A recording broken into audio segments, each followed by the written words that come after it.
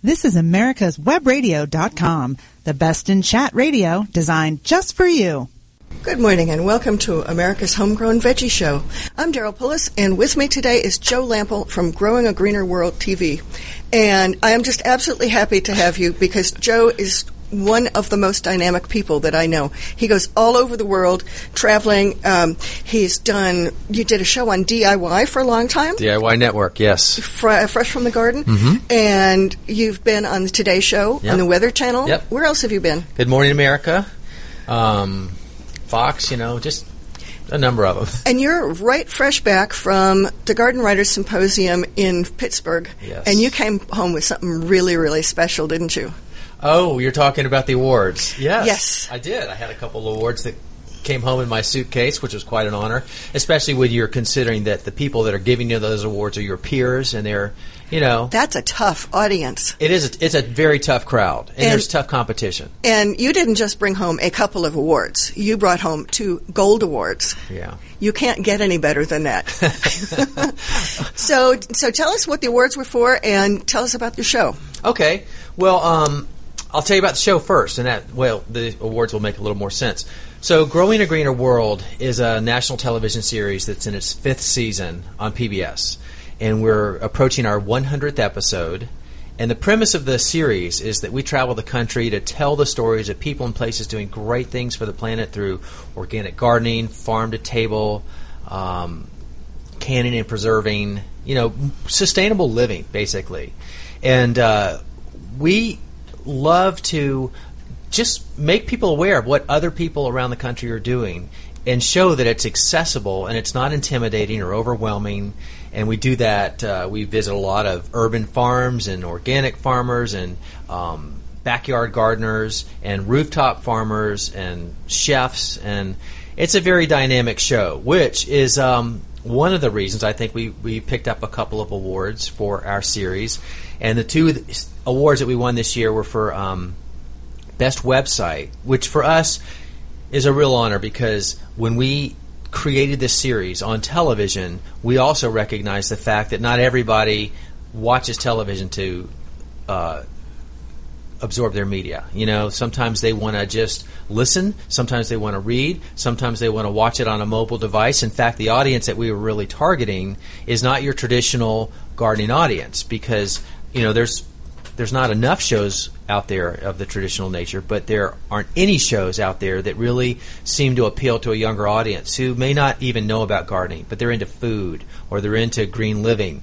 So our series was focusing on more than just gardening, but always bringing them back to gardening, but we had to do it in a way that was exciting to a younger audience. So we kind of created a hipper style, more dynamic camera angles, a younger set of guests and guest host.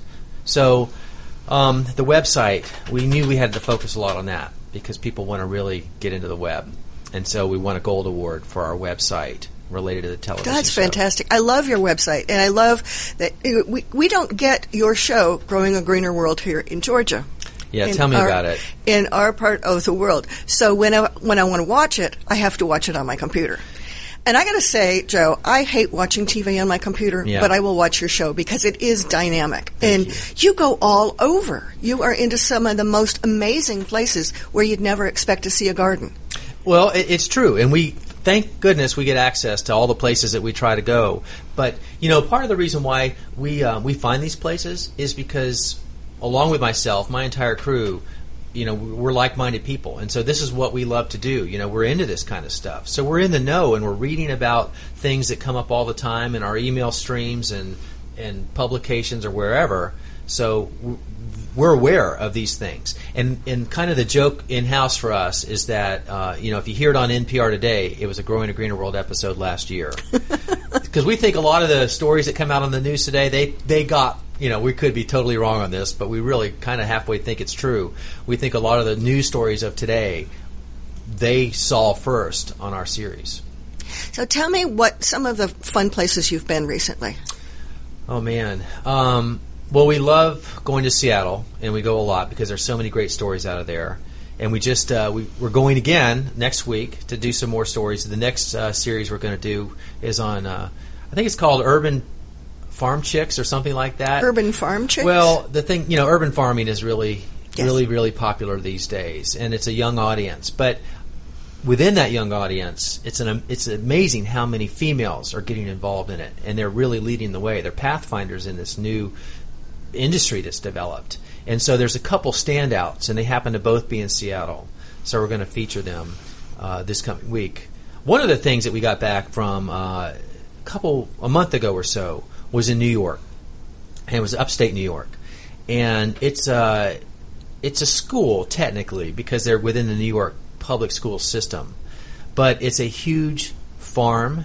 It's a place that handles or works with some of the most medically challenged children and young adults in the state, albeit even really the country, but they happen to be in New York. And they're high on the autism spectrum disorder. So this location has a 100-acre certified organic biodynamic farm and all kinds of things related to nature-based learning. And the reason why we went up there was because it was right down our strike zone for, talking about whole, real, clean food and doing it or growing it organically. But the storyline for this one was the fact that how important nature-based learning is and the impact that it has in a positive way on people that you would look at and think, these people can't even be functional when you look at them. But you put them into an environment where they're farming and gardening and connected with nature, and they come to life, and suddenly they're doing things that you had no idea that they could do. And you build on that, and then on top of that, you feed them the food that they've grown that's clean and organic, and it works with their system, and their body responds to it, and when their body responds to it, they become more productive. Physiologically, psychologically, it's amazing. And so we captured that story, and I have to say it's probably one of the most moving stories we've ever done. It hasn't aired yet, but it's a great story. I'm going to really look forward to that one, because I think that somebody coined the phrase nature deficit disorder with our children now. When I was growing up, and I'm sure when you were growing up, we were outside all the time. That was just part of what we did. Yep. If we were reading, we were probably under a tree reading, or kind of watching the ants, or all that stuff. Seeing pictures in clouds.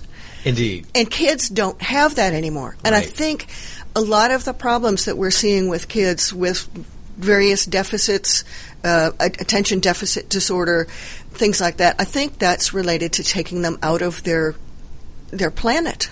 It is. We've got to get kids back growing. They're way too comfortable with their devices, and they don't get outside. And thank God we live on a farm not far from just north of Atlanta, and we've got that opportunity. And even with that opportunity, I've got one teenage daughter that tends to spend more time inside, and thank goodness I have my other daughter who's out there all the time. So I need to try to find that happy medium. But you're right. It's too easy to just kind of acquiesce into those devices right in front of our face and forget that there's a whole new world outside our door. You mentioned some other trips that you've been taking around the world. Did you see anything in Pittsburgh that caught your eye in the way of gardening? There were beautiful gardens in Pittsburgh. In fact, I'd never really explored the gardens around Pittsburgh. But the communities, one particular town, Swickley, which is just 30 minutes outside of Pittsburgh proper, breathtaking gardens. It seems like every house had a beautiful garden. So it's almost like, how do you get anything done? Because you want to see every one. And we were, quickly touring the gardens. And it's a place I could easily go back to see more and film more. But we have to also keep in mind the format of our show is not so much a garden travel log show where we're just walking through somebody's garden and talking about the plants they put there. Our story is more of the gardener or the farmer and what they're doing by using the garden, to impact the world in a positive way. Give me an example. What have you seen? What else have you seen? You mentioned rooftop gardens. Yeah, rooftop gardens. Well, one place in New York, in fact in Brooklyn, on top of a former auto factory, is a place called Brooklyn Grange. And so there is basically the equivalent of 1 acre of growing space that it was just a roof until these young farmers decided, that's a lot of space where we could be growing food. And downtown Brooklyn, there's not a lot of places to grow food. It's wall-to-wall concrete. So they went up there. They assessed the structural integrity of the roof. They brought in engineered soils, which are very light, but they need to retain enough moisture and still drain. And they now farm up there to the point where they're harvesting over 20,000 pounds of fresh produce every growing season from that 1 acre of space. Yes. Wow. Yeah. And the beauty of this is not only are they figuring this all out and making it successful, but they're also providing access to fresh produce to people that live in the community. So rather than the residents getting their food from 15 to 2,000 miles away, they're getting it now from blocks away, and it's organic. And on top of that, the farmers are making their growing methods an open book. So they're sharing this information with anybody that wants to have it. So these systems can be replicated on any rooftop, not only in the country but around the world. And that's what we need more of. And that's why we love telling these kind of stories, because it's the people that are giving back, all for the betterment of mankind and this environment. And you've got to figure that parts of I've been in Brooklyn before, and parts of Brooklyn, besides being totally concrete, a lot of it is not very wealthy either. And there aren't very many grocery stores. No. So there are so many areas in the city that are food deserts. Yes. And having the food produced right there has got to be just absolutely incredible. Now, for 20,000 pounds, are they mostly growing greens? Well, actually, they're growing a lot of tomatoes. They have tons of tomatoes, plants growing, and they've got squash and cabbage and the heavier fruit-laden produce plants. But there's plenty of greens. I mean, gosh, they sell to restaurants tons of lettuce. I mean, they're growing all kinds of greens. So yes, to your question, but it's a diverse array of crops. Now, is most of this area covered, or is it open? None of it is covered. It's all in the open? It's all in the open. The challenge is the wind. When you go Sure. up high, above the roof lines of these other buildings around it, you've got wind. And so I even asked that question. I said, what's your biggest challenge with growing up here? And the one that came to mind was not so much the pests and diseases, but it's the fact that, you've got indeterminate tomatoes growing, and you think everything's staked properly when you leave for the day. And then that night there's a windstorm, and you come back the next day, and all the tomatoes are on the ground. And of course, up in the air like that, and in the city, you have the wind getting funneled through all the buildings, so it's even worse, isn't it? It exacerbates the problem. What's the name of the place? Brooklyn Grange. Brooklyn Grange. I will get that up on the website for those people, those of you that would like to hear it. I know a lot of our readers listen to Facebook, and we'll be talking about that and other gardens that Joe was seeing right after this break. Quick Stakes. That's QUIK Stakes are not just for surveyors. They are great for family and community gardens. Go online to www.quickstake.com or contact your local land surveying supply dealer and get you a box of Quick Stakes. You'll love them every year when you plant your garden. Again, that's Quick Stakes, QUIK Stakes, the truly preferred way to stake and identify what's in your garden now. Did you miss a show that you really wanted to hear?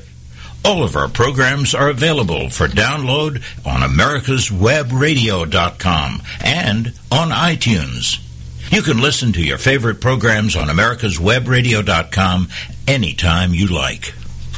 Today's consumers find themselves faced with a greater variety of choices than ever before, both in the food they eat and the information they receive about that food. Feedstuffs FoodLink was created to provide you with a balanced source of information for making decisions about your family's balanced diet. Visit feedstuffsfoodlink.com to learn about your food directly from the source, the people who work every day to provide it. Feedstuffsfoodlink.com, connecting farm to fork. This is americaswebradio.com, the best in chat radio designed just for you. Welcome back to America's Homegrown Veggie Show. I'm Daryl Pullis, and with me today is Joe Lample from Growing a Greener World, TV show that airs in, 49 states, Joe? Yeah, pretty much. PBS? It's a little bit of a moving target, but 48, 49 states. And you can also listen to it online if you aren't privileged enough to get it in your state. And Joe, before we were talking about the rooftop garden in Brooklyn, right. and that just is mind-boggling to me that they are. There's a place in Brooklyn up on a roof that is growing food that's feeding the neighborhoods and is feeding the restaurants right there. Yeah. How fresh can produce be when it comes down a couple of flights of stairs? That's just amazing. Yeah. And, of course, the whole trend now for restaurants, the chefs want fresh food. Absolutely. What else are you seeing? Well, there's a real emphasis on heirloom. People want to get back in touch with our history. And a great way to do that, of course, is with food and heirloom food. Not these new varieties that our predecessors never had access to. People want to really connect back to that, and the flavors that you get with some of these wonderful traditional varieties can't be beat. That have been bred out because of the need for shipping. Yes, exactly. Like the tomato that they bred so that you could drop it from shoulder height and have it bounce and not break. Well, can I just speak to that for a Sure. second? Have you read the book Tomatoland by Barry Eastbrook? No, I haven't. Award-winning New York Times best-selling author was driving down the road in Florida, one of those long straight stretches, following an open-air semi-tractor trailer full of these green balls, completely full. And he's driving behind it, and he's going, "What is that? What are those?" He couldn't figure it out. And one fell out of the truck, and he watched it roll down the road at highway speeds until it finally came to a stop. So he pulled over to pick it up and realized that it was a tomato. Now, the tomato obviously was as hard as a rock or a baseball. So he was an investigative reporter. So he did a whole inquiry about this, and he learned that basically the entire 90% of the commercial tomato industry in the U.S. is run by about 4 to 6 families in Florida. So it's tightly controlled. That's scary. Grown in sand. But when he got a hold of the quality control specs on how tomatoes have to be grown for shipping and everything, on that list of conditions, there were all these things about shape and size and blah, blah, blah. Not one mention of flavor. Flavor doesn't even factor into it. And that's why we have so many flavorless tomatoes out there. Yeah. Well, and the fact that they grow them, they pick them green, and then they gas them. Oh, yeah. And I can't think that that's really healthy for us either. If we're eating food that's been gassed compared to things that have been grown naturally. Well, it's a reason why so many people are returning back to learning how to grow their own food. They're interested in food. They're foodies. They love to go to restaurants and enjoy the flavors that the chefs prepare because it's locally sourced and in season. And thankfully, enough of these people are wanting to learn how to do it themselves. And that's where it starts, and that's where we try to help make the link, is to help make them feel like it's not an intimidating process. Just don't start too big too fast. Yeah, well, and that's the whole big thing. And people still have the weird idea that in order to grow food that you have to have acres. Not at all. But you've seen some amazing stuff in the cities. I've seen some of your shows. Yeah. Where, and what the term now is foodscaping? Yeah, foodscaping. Now tell people what that is. Well, so foodscaping is the notion that we have to debunk the belief that has been rampant forever that vegetable gardens can't be pretty. And so people, especially these younger folks that are moving into urban neighborhoods, they want a pretty front yard, but they're really into food. But space is limited, right? And sometimes the only sunny space you have is in the front yard. So in order to not tick off your neighbors, but still have the ability to grow fresh food, they've found that they can grow edible plants mixed amongst their ornamentals in a way that's very pleasing. So hence foodscaping. Roz Creasy, 35 years ago, was sort of the pathfinder for creating I remember her first edible landscaping book. And thanks to her work and her books and her lectures and her writing, it's caught on a lot. And today, it's a commonly used term, and a lot more people are doing it than ever. If folks are not familiar with Roz Creasy, run, do not walk to your local library or your local bookstore and get a copy of some of her books. Oh yeah, it's food porn. I mean, when she is showing pictures of the vegetable that she's grown, I mean, it just is so incredible. Yeah. One of the, we mentioned you were just back from Garden Writers Association. I attended one Garden Writers Association meeting where she let me look through her lens at the vegetables that she was photographing, and just the way she looks at things and sees things and lines up that shot, it is so incredibly gorgeous. So there is a way for people. So tell me, what are people growing fruit trees that you're seeing? Or, well, yes. Or what are they? In fact, thank you for asking that, because I have a personal interest in helping people or wanting to encourage people to not stop at just produce, fruits, great. Let's just, keep working it. And then the natural transition then is to start, maybe blueberries or raspberries or blackberries, and then go into the pear trees or the apple trees. And, yes, there are some new challenges when you start picking up fruit trees and trying to maintain them in a healthy way, especially organically. But it doesn't mean you shouldn't try it. And there are ways to do it, and there's varieties that stay small and are more pest and disease resistant. So part of my personal mission through the show is to help people understand that they don't have to, feel like they're limited to just, tomatoes and squash and beans. You can. Blueberries make a wonderful hedge. Yeah. They're fantastic. They have gorgeous red fall color. They have beautiful flowers on them in the spring. The foliage is blue-green. Amazing. And then you get the blue fruit, or sometimes now there's a variety with pink fruit too. Yeah, and these all can grow in containers. That's the other beauty to this. You don't need a big farm space or an acre or quarter acre. Everything can grow in a container. My vegetable garden pretty much is limited to containers in my driveway because that's where I have the space, and the containers are big enough so I don't have to bend over too far, which has gotten to be a problem. Yeah. And even I was able to grow enough food this summer, even with horrible conditions that we've had. I've put food in the freezer, and yesterday I was able to bring a flat of tomatoes, get a flat of tomatoes to the food bank. Yeah, good for you. It is possible to do it in a limited area. Every place in the country. Well, and the nice thing about containers, you can control the soil, you can control the drainage, you make it more accessible. As you mentioned, it's easier to sometimes get to and harvest. And it can be very decorative, because the container adds another layer to your landscape, and you can put it into places that maybe otherwise you couldn't be growing something. It's just... And if it's in its ugly stage, you can hide it behind a bush. Yeah, that's the other thing. I like the portability of it. One of the things that I've seen lately is a big trend toward espaliered fruit trees. These, for those that don't know the term, you flatten the tree out so it takes up a very small amount of space, and you train the tree's limbs horizontally. And they're absolutely gorgeous. Very ornamental. I don't know why anybody would want to grow a pom-pom or a poodle shrub or poodle juniper when they can have an apple tree. Yeah. One of the first things that I did when we moved in was to plant fruit trees. Before I did anything else, I figured, the apples bloom in the springtime. They're gorgeous. Why plant a flowering cherry when I can have a fruiting cherry? And as you mentioned, there's some challenges with that, especially here in Georgia, because our climate is bad. But for our listeners elsewhere in the country, Midwest is great fruit growing country, Northeast is great fruit growing country, without doing the extra level of fussing. I would say, even if it's a beginner, give it a shot. Well, and we just another place we got back from New York again, our last trip, in fact, and one of the men we visited, he's written an awesome book called Holistic Orchards, and he specializes in growing apple trees organically, and he's pretty much perfected techniques to manage pests and diseases without using any, synthetics at all, through this type of mulch that he uses and just understanding the life cycle of the likely pest and finding their vulnerability and taking them out at that point.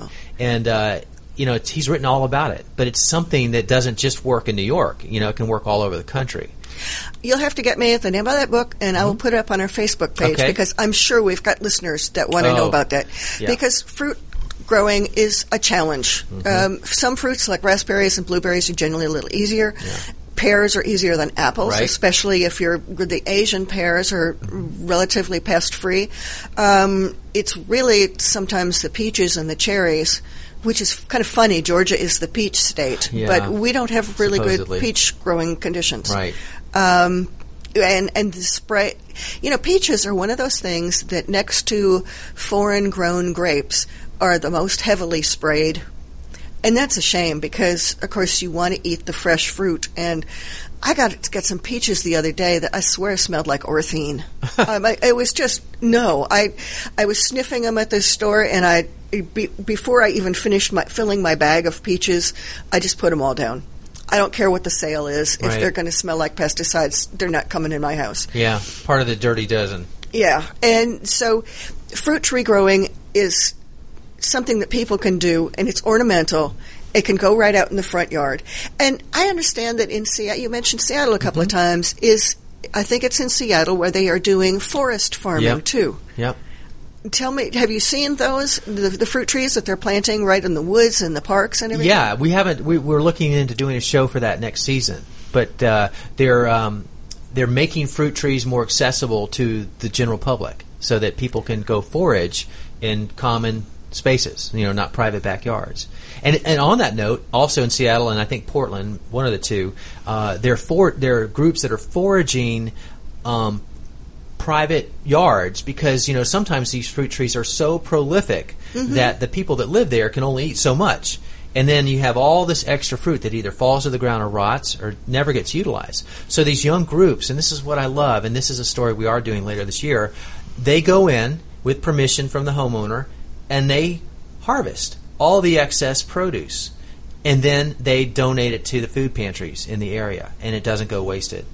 That's fantastic. And I read someplace that there was a group, I think it's in L.A., that has made a neighborhood map where food can be found and where people are welcoming others to come and harvest. Yes. And the modern subdivisions today are also putting in common community orchards for the purposes of inviting people that live in the community to source that.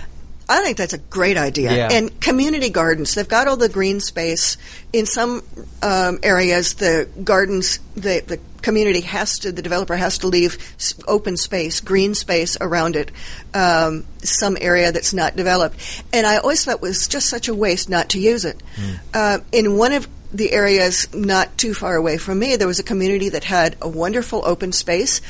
Somebody had decided to put in some raised beds there. The people were having a great time with it. The properties in general went into foreclosure. The bank said, no, you have to bulldoze it. That just doesn't seem to make any kind of common sense to me. So, Joe, where you said you're going back to New York this next? Seattle is our next trip. And we're doing the show on the young urban farm chicks, and we're doing a show on the Seed Alliance, or the Organic Seed Alliance. Because of the importance that there is more than ever on seed saving heirloom and organic seeds to make sure that we protect the seed strains that are being modified so much these days. When you're getting your hands on it from Monsanto and these other places. Well, the Organic Seed Alliance is a great organization, and so we're going to go talk about why they exist, the importance of the work that they do, and why we need to try to do the same. Now, I'm familiar with the Seed Savers Association, and of course I've gotten seeds from there, and in years past when I had a bigger garden, right, I gave back through that group or sold back through that group too. But this sounds like something that I haven't heard of Similar before. But different. The Seed Savers Exchange is always looking for sourcing heirloom varieties of pretty much anything, and then they food bank it. They test the viability of the seeds, they food bank it, they grow out new seeds when the supply is running low. Organic Seed Alliance, in my understanding, the primary emphasis is on promoting and reproducing protected organic seed varieties so that we don't lose them. We have to take a break right now, but we'll be right back with America's Homegrown Veggie Show right after this. Hi, I'm Dr. Mike Karuchak. Join me and my co-host, Dr. Hal Schertz, every Thursday morning at 8 a.m. and listen to the Doctor's Lounge, where you get a private insight into the conversations that doctors have amongst themselves. Join us Thursday, 8 a.m. every week. This is Michael Gano with Insight to Israel. Every day, the Israeli Defense Force finds itself on the front line of the war with the militant arm of Islam. Surrounded by enemies from within and without, they fight for the only Jewish state. Military service is mandatory, ladies serving 2 years and men serving 3 right out of high school. While young people in other democracies are busy traveling or attending university, Israeli men and women gear up for basic training. In a world of heads of state, politicians, ambassadors, diplomats, and a leftist media, many times our voice at the grassroots level is drowned out. So we started an ongoing project called Hershey's for Heroes. Patriot conservatives from all over the U.S. are sending Hershey's chocolate bars with a note of thanks for defending Israel. Won't you join us by sending a sweet message to the IDF? For information, please see my Facebook page at Michael Gano. Thank you, God bless Patriot Conservatives, and God bless Israel in her struggle for sovereignty and security. Quick Stakes, that's Q-U-I-K Stakes, are not just for surveyors. They are great for family and community gardens. Go online to www.quickstake.com or contact your local land surveying supply dealer and get you a box of Quick Stakes. You'll love them every year when you plant your garden. Again, that's Quick Stakes, Q-U-I-K Stakes, the truly preferred way to stake and identify what's in your garden now. This is America'sWebRadio.com, the best in chat radio designed just for you.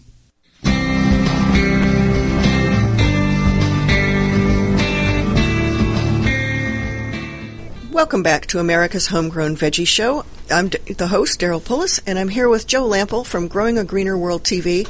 And right before the break, we were talking about a seed alliance that is preserving the heirloom seed varieties. Mm-hmm. And Joe, I want to just, do you save your own seeds? I do. I am a big fan of saving my own seeds, particularly for the tomatoes that I like. Mm-hmm. And back when I had a large garden, I did, cups and cups full of seeds.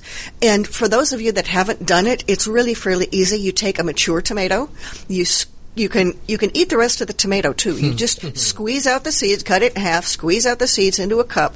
If it's not a really juicy tomato, add just a little bit of water. Go ahead and eat your tomato, and then put a cheesecloth or something like that over the cup. That's really important because it does stink after a while, because the purpose of doing it that way is you want the seed and the pulp to ferment a little bit, right, because it kills the diseases, yes, and it separates the seeds out so you don't have bits of pulp in there with it. And the fruit flies will find it. Yes. And if you have a spare room in your house that you don't go into, that's an even better idea to place it, because it will smell worse than a wet dog after a couple of days. Kind of a cross between wet dog and vinegar, maybe. I put mine in a mason jar and put a lid on it.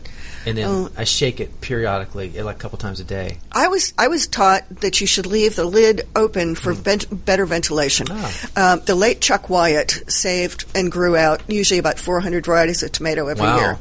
And he was the one that taught me and said, just put a cheesecloth or something over it to keep the fruit flies out, but let the mixture breathe. And then every time you go past it, give it a shake. Oh, yeah. And once you see the seeds all fall down to the bottom, yep, then you can carefully decant it, pour off the smelly stuff, and then rinse the seeds really well, and then shake them out onto a paper plate. Yeah. And here's a trick that I learned from Chuck. Always label your paper plate before you set the seeds on it, because you're going to forget. Oh, good plan. I am really good at forgetting. Yeah. And use a regular uncoated paper plate, because it or a coffee filter. You can use a coffee filter too if you like. I find that the coffee filters are more likely to blow around. Oh, well, that's true. Than a paper plate is, but it depends on how many you're growing and whether you run fans in your house and whether you have 9 cats running around. Indeed. Or dogs with tails knocking them off. Yeah. And then once the seeds are completely dry, you can put them in an envelope. I like those little envelopes that they used to sell, or they still sell in the office supply stores for change. Oh. They're about maybe 2 by 3. They're made of manila. Size. I didn't know you could get those. Oh yeah, you get them. You can get a whole big box, and you can label them. And if you have lots, if you want to share them around to your friend, you can print out labels on your computer and stick it on there. Nice. And then package them up. And then I always like to save my seed over the wintertime in a big mason jar with those little silica gel that comes in all your camera equipment and just about everything that you buy. It has silica gel packets. Right. And if you don't have that, did you know that you can use powdered milk? No, I did not know that. Yeah, you can take a little bit of powdered milk fresh out of the container, wrap it up in like a hanky or a Kleenex or something like that, and that will help absorb the moisture. Now, do you put yours in the fridge and store and then I put mine in the refrigerator, yeah. Living here in Georgia, with the humidity is so fierce. I've got a friend out in Washington State that can just leave them, and another in California that can just leave them in their cupboard. Yeah. But for me, it lasts long. And since I don't grow out every variety every year, it may be 6 or 7 years later when I grow a variety, and I want those seeds to be fresh. Well, another thing about saving your own seeds, besides the fact that it's fun, is that even when you buy seeds, you don't you're not guaranteed that you're going to get the strain that you think you're going to get. Yes, and the strain that you get may not be as well adapted to your area as possible. And sometimes, bees are philandering sometimes. They just go around from one to another. And most growers that grow for saving seed will separate their plants by a good bit. Yeah. But every now and then you do get a rogue seed. I got a batch of Sasha's Altai seeds this year that are not true to type. Yeah. Which, since that's my favorite variety, that was a real big disappointment. So I'm going to get from a different seed source next year, and I'm going to go back to saving my seeds. It happens more often than you think. I don't know why it's to be so difficult, but, frankly, one tomato seed looks like another. So I can see how it happens, but you would think companies that are selling you seeds would take more precaution in mixing them up. Most of the time they do. If they're reputable, they do. Sometimes there's a big demand now for heirloom seeds, and a lot of the companies especially the bigger companies, are sourcing them from private growers, and sometimes not even in this country. Exactly. And so that's one reason I would prefer to grow buy seeds from an organization like Seed Savers Exchange, where you can contact the grower. Or there is a lady called Tatiana. Are you familiar with Tatiana's Tomato Base? Mm-hmm. She has this huge database of thousands of tomato varieties, and I'll put the link up for this on the Facebook page too, for America's Homegrown Veggie Show. And she also sells seeds, and there's a whole network of tomato seed growers in particular that she works with and knows exactly. And when you look at her database, she will tell you the size of the tomato. She will tell you the color, any other characteristics, like whether it's potato leaf or regular leaf, where she got the seed from initially. So you have all that information right there. Thank God for people like that. Yes. And she started this just as a labor of love because she loves tomatoes. And so there are sources out there that you can get one. But even from reputable sources, every now and then something happens. I had some wonderful yellow cherry tomatoes that I had grown for years, and then one year it just crossed. And, of course, that was the year that the mice got into my seeds, and that was it. That was when I started putting all my seeds in the refrigerator after that, too, because when mice get it. And the funny thing happened, the guy that developed that strain of tomatoes also lost his to mice. How about that? In the same year. I don't know what a coincidence that could be. Now, we talk about people. Do you find in your travels that some people are afraid to grow from seed? Or are they getting over that now? Well, I think they're getting over it. And yet, you find a lot of people that are in such a hurry, and they want, instant gratification, that they skip the seed growing part and they go straight to the seedlings. But I tend to do both, because I love starting plants from seeds. I love saving the seeds. But then, if I'm in a hurry or I haven't had a chance to set up my growing system for in February, I end up buying most of my plants as seedlings. It just depends on the year. Yeah, I try to always grow my own. I'm not adverse to getting, to swapping plants with other people, too. I also grow seeds to support the mission fund at my church, so I grow out about 400 seeds, plants a year, all under lights in my utility room next to the washer and dryer. And year before last, it was with a litter of kittens in there, too. Oh, my gosh. But growing from seed is so easy. And it's fun. That little hairpin. You have the seed in the soil, and then you have this little hairpin come up. And then you go in there a couple hours later, and it goes boing, and you get to see 2 leaves coming. Do you find yourself walking by your seed trays like multiple times in the day and looking to see if you've noticed? Well, of course. Yeah, it's addictive, isn't it? Especially when you're growing things like tomatoes that are so rewarding, or peppers that are so slow.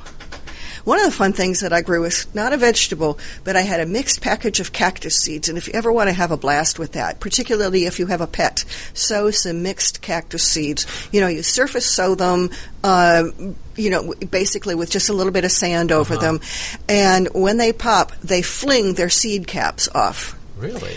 I didn't know this until I was sitting up in our apartment one night. I was this was years and years back, and I had them under the grow lights, under my simple shop lights that I use, and I kept hearing these little pings, and the dog kept going berserk. Oh gosh! And I finally figured it out that it was these cactus seedlings that were throwing their seed coat, and of course they'd hit the metal pan and everything like that. Now, you mentioned when we were talking before, you had said something about meeting a person that propagates plants. Yes. I got to know about this person. And is this a show that Bree you're Arthur, doing? yes. She lives in Raleigh, or near Raleigh. She's 35. She's one of the most respected plant propagators in the country, and possibly the world. And the beauty of it is that she's female, she's very young, totally passionate about plants. She knows botanical Latin better than the English language. It just rolls off her mouth.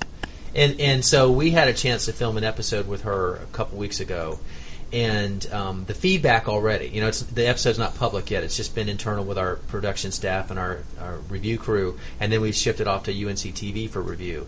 And everyone that's seen the show, which is just a handful of people, but they're very professional in what they see and the experience they've had, has commented to not only her ability to communicate and hold your attention, but just her on-camera presence. So we've got somebody in Bree that's not only highly educated, passionate about plants, and able to impact this younger generation, but she's also able to communicate it through media, and especially on television, which is very exciting for us, because this is going to open up a whole new door for people that don't even know about this part of gardening or horticulture, and now they're going to realize that they can make more plants and they can propagate nearly anything just because the way Bree made it look so simple. Now, of course, there's a lot of science to it, but it's not as complicated as I think most people think.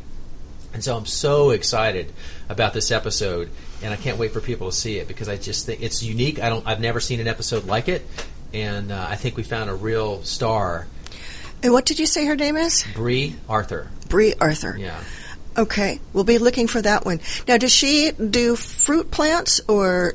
She can do anything. She can do. Her heart is in woody ornamentals. Aha. Especially Southern heritage plants like camellia. That's her true specialty, if you had to name one thing. But people source her out to propagate because she can do it when no one else can. There are a lot of plants that, even amongst the same variety of plants, like roses. Some roses are really easy. My neighbor used to just take a couple of sticks and stick them underneath her rose bush, and put a fruit jar over the top of them, and they would root. Yeah. Not all roses are that easy to root, though. Some will just make you crazy trying. Yeah. And some fruits, like figs, are easy peasy to root. I love rooting fig trees and giving them away to people. But apples are a little tougher. I end up grafting apples to different rootstocks. But to me, that's exciting. That's just one more layer and dimension to gardening that you don't maybe start off with, but you get there, and it's just that's why to me gardening never gets boring. You think you've done it, and there's something new to do. That is absolutely true. That's I've been gardening for more than 60 years, Joe, and I learn something new every day. There's always something that I haven't heard of, somebody that I haven't heard of. And we're going to come back and talk about more gardens and gardeners, and I want you to share one of your favorite recipes with me, too, when we come back from after this break. We'll be right back. Okay. Hello, I'm Ray Bowman, and I'm really looking forward to our new show, Food and Farm, brought to you every Friday at noon on America's Web Radio by FeedstuffsFoodLink.com. Quick Steaks, that's QUIK steaks, are not just for surveyors. They are great for family and community gardens. Go online to www.quicksteak.com or contact your local land surveying supply dealer and get you a box of Quick Steaks. You'll love them every year when you plant your garden. Again, that's Quick Steaks, QUIK steaks, the truly preferred way to stake and identify what's in your garden now.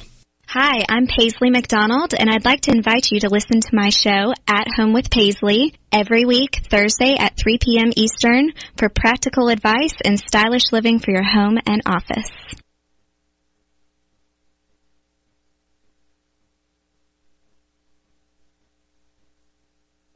Do your children know where their food comes from? At ConnectingFarmToFork.com, there's all kinds of ways to help your child understand how 300 million of us here in America stay nourished, clothed, and healthy. Activities, food facts, and farm visits help young people learn about America's hardworking farmers and have lots of fun doing it. Visit ConnectingFarmToFork.com today for a learning experience that'll really grow on you. ConnectingFarmToFork.com. Brought to you by the people who care at Feedstuffs Food Link. This is Dr. George. Join me Wednesday mornings for Medicine on Call and participate in a lively conversation. Learn what's happening behind the headlines in medicine. Understand Obamacare. And learn how to protect yourself and navigate the system. This is America'sWebRadio.com, the best in chat radio designed just for you.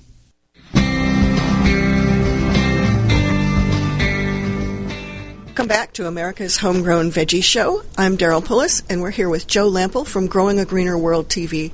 And we've been all over the place with different topics because Joe is all over the place. We were just talking about somebody that does plant propagation. And Joe, what did you start with? What was the first thing that you grew? Funny you should ask. It was plant propagation by accident. I was an accidental gardener, but thank God it happened the way it did.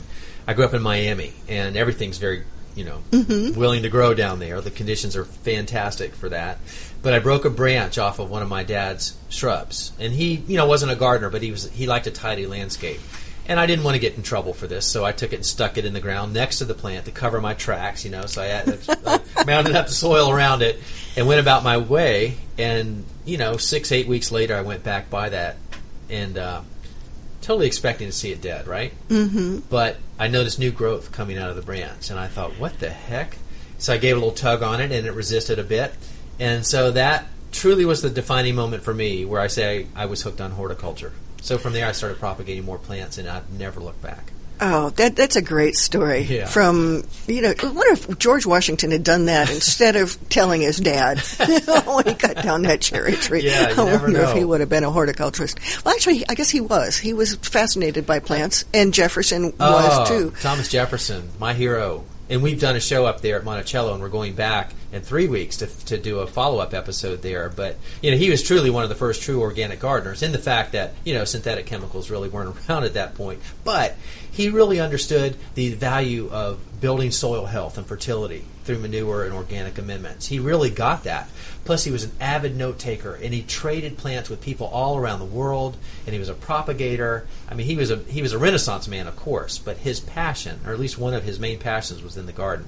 And he'd sow a thimble of lettuce seed every week, so he would have successive plantings and fresh lettuce all through the year. That's a really smart thing for gardeners today to do. Just a little tiny bit of seed every week, because lettuce, when it gets old, it gets really hot and nasty, and just you don't want to eat that. Yeah. One of the things that fascinated me about Jefferson's gardens was the number of devices that he used to protect plants to get an early start, to have lettuce in the winter and to have the earliest melons. Yeah. And that was in the day when you didn't have extra early melon varieties either.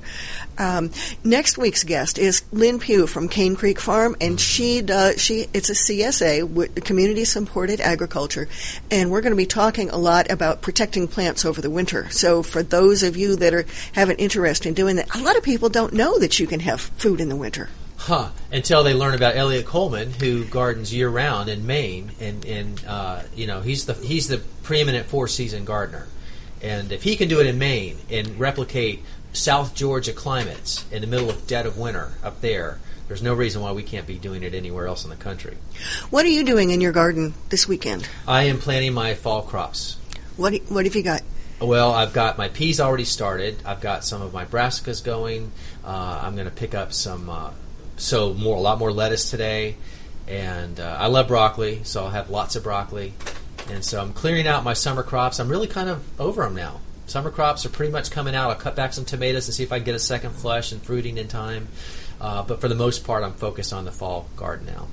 When I saw your garden, it was you had a real problem with mildew and your melons. I did. Did anything save them, or were they too far gone? They were pretty far gone. So I was able to harvest what was already on there successfully, but I didn't have any new production. I ended up ripping them out a few days after you left. But the problem is we didn't get on top of that before we got the mildew. And once the mildew's there, it's you can't really control it. You got to do it as a preventative. And I use milk and water as my preventative. I'm amazed by how many people are using milk and water instead of Daconil and some of the other toxic fungicides, and how well it's working. I had a friend that tried it, and she found that it was working just as well as the Daconil. She started them both at the same time. She kept ahead of it, and that's the key, to let that milk form a barrier to keep the mildew from sitting its little hyphae into the leaves. Right. Now, you said you're growing lettuce, and you're going to do spinach? I love to do spinach, yes. How about Brussels sprouts? I will do Brussels sprouts. I always used to hate Brussels sprouts until I started growing them myself. Yes. And one of the reasons I hated them was because everybody boiled them to death. And they were mushy green balls. Yeah. And now people roast them, and they're so much... them, and they're crunchy, and a little bacon. Everything's better with bacon, right? Oh, my gosh. Yes. Olive oil, salt, and pepper. That's it. And they're so easy to grow. Yeah. They are so easy. And they're tough as nails. And frost, they laugh at frost, and they're even better after it. I grew them up in New Jersey, and even after the snow had been on them, the ones that were out from under the top of the snow, they got pretty badly burned because it was well below zero. But the ones that were under the snow, as soon as the snow melted, they were just perfect. And they look like little trees, too. They're kind of fun in the garden. And they don't take up very much space. They're very upright plants. Yeah. And I don't know if our listeners have grown Brussels sprouts before, but they can get pretty much as tall as you want to. They can get giant if you get the right variety. Mine were like 4 feet tall, right. and just kept producing and producing and producing. They're tidy little plants too, because it's all right there on the stem, Yeah, there's no lower leaves off. Yeah, there's no big mess or anything like that. So. And they're easy to grow from seed. Yeah. Now, are you growing? You mentioned you're growing your brassicas. Are you starting those from seed this weekend, or I did you start some from seed, but I am in a hurry because I've got people touring my garden in a month, and they got to have something to see. So I need a little head start. So I'll be picking up some seedlings too. Yeah. Today. I hope you can find them out there. I haven't seen them yet. Yeah, I was wondering about that. I got to do my recon trip on the way home. Yeah, I like to, when I start seeds, next week here in Georgia is supposed to be the hottest week of the summer. Nice. We're supposed to be over the well into the 90s for a solid week. And for those of you in climates that it's still hot, but you need to get your seeds started soon, just start them indoors. Start them, or if you want to start them in the garden, wet the row down and then put a board over top of it, or a burlap sack. Right, burlap is good. Because a burlap sack, or even an old piece of an old kitchen towel or something like that you don't like anymore, and then you can just wet it down, and the evaporation will keep it a lot cooler, and you get a better chance of growing seeds. I love using burlap; it's so easy. Yeah, but burlap's getting kind of hard to find now. Well, but you can buy it. You can buy it at these craft stores by the bulk. How do you call it? The bulk, sure. The bowl. Not the cheapest way, but that's how we found it in bulk.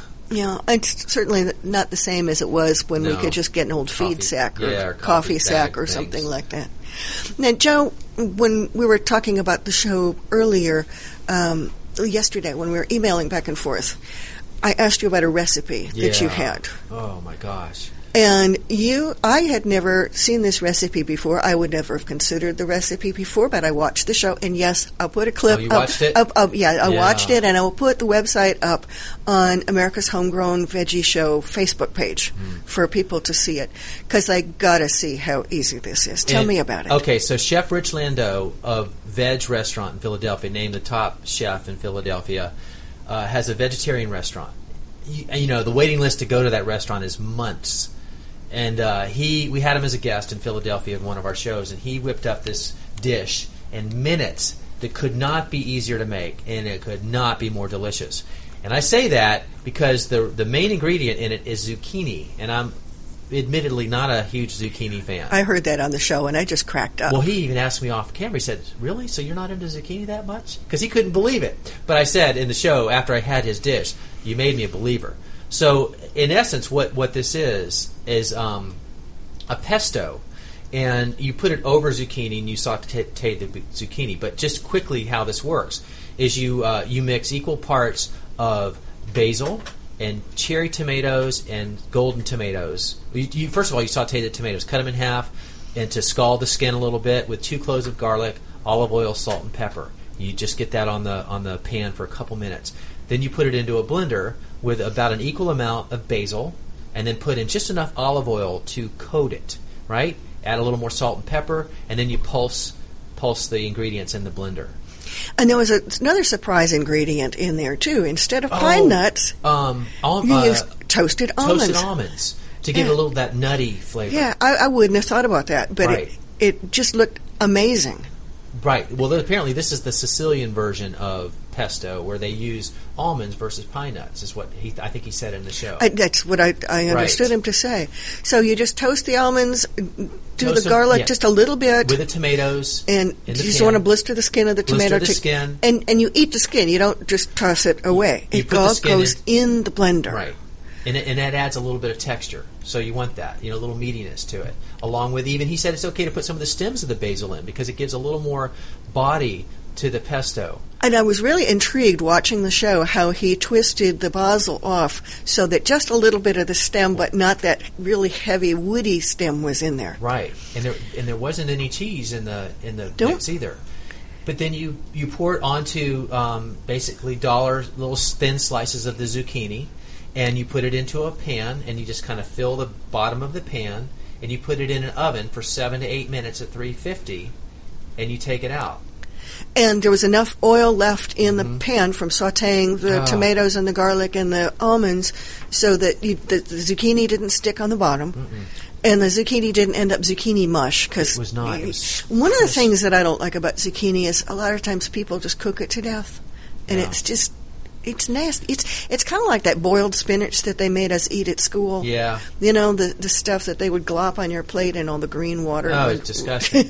But this was such a delicious flavor combination because the zucchini dollar-sized slices gave it some body, and it was almost like the meat, what the meat would be. Sure. And then the pesto's on top, and the blending of those flavors and the seasoning and the freshness of the basil was...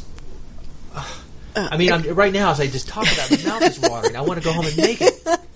Well, we passed a couple of farmers markets on the way home. Right. If your zucchini isn't doing well, we're about to the end of the show for today. But I want to remind everybody that we do have a Facebook page, and I will post all this information, all the links to Joe's show, and the books that he mentioned.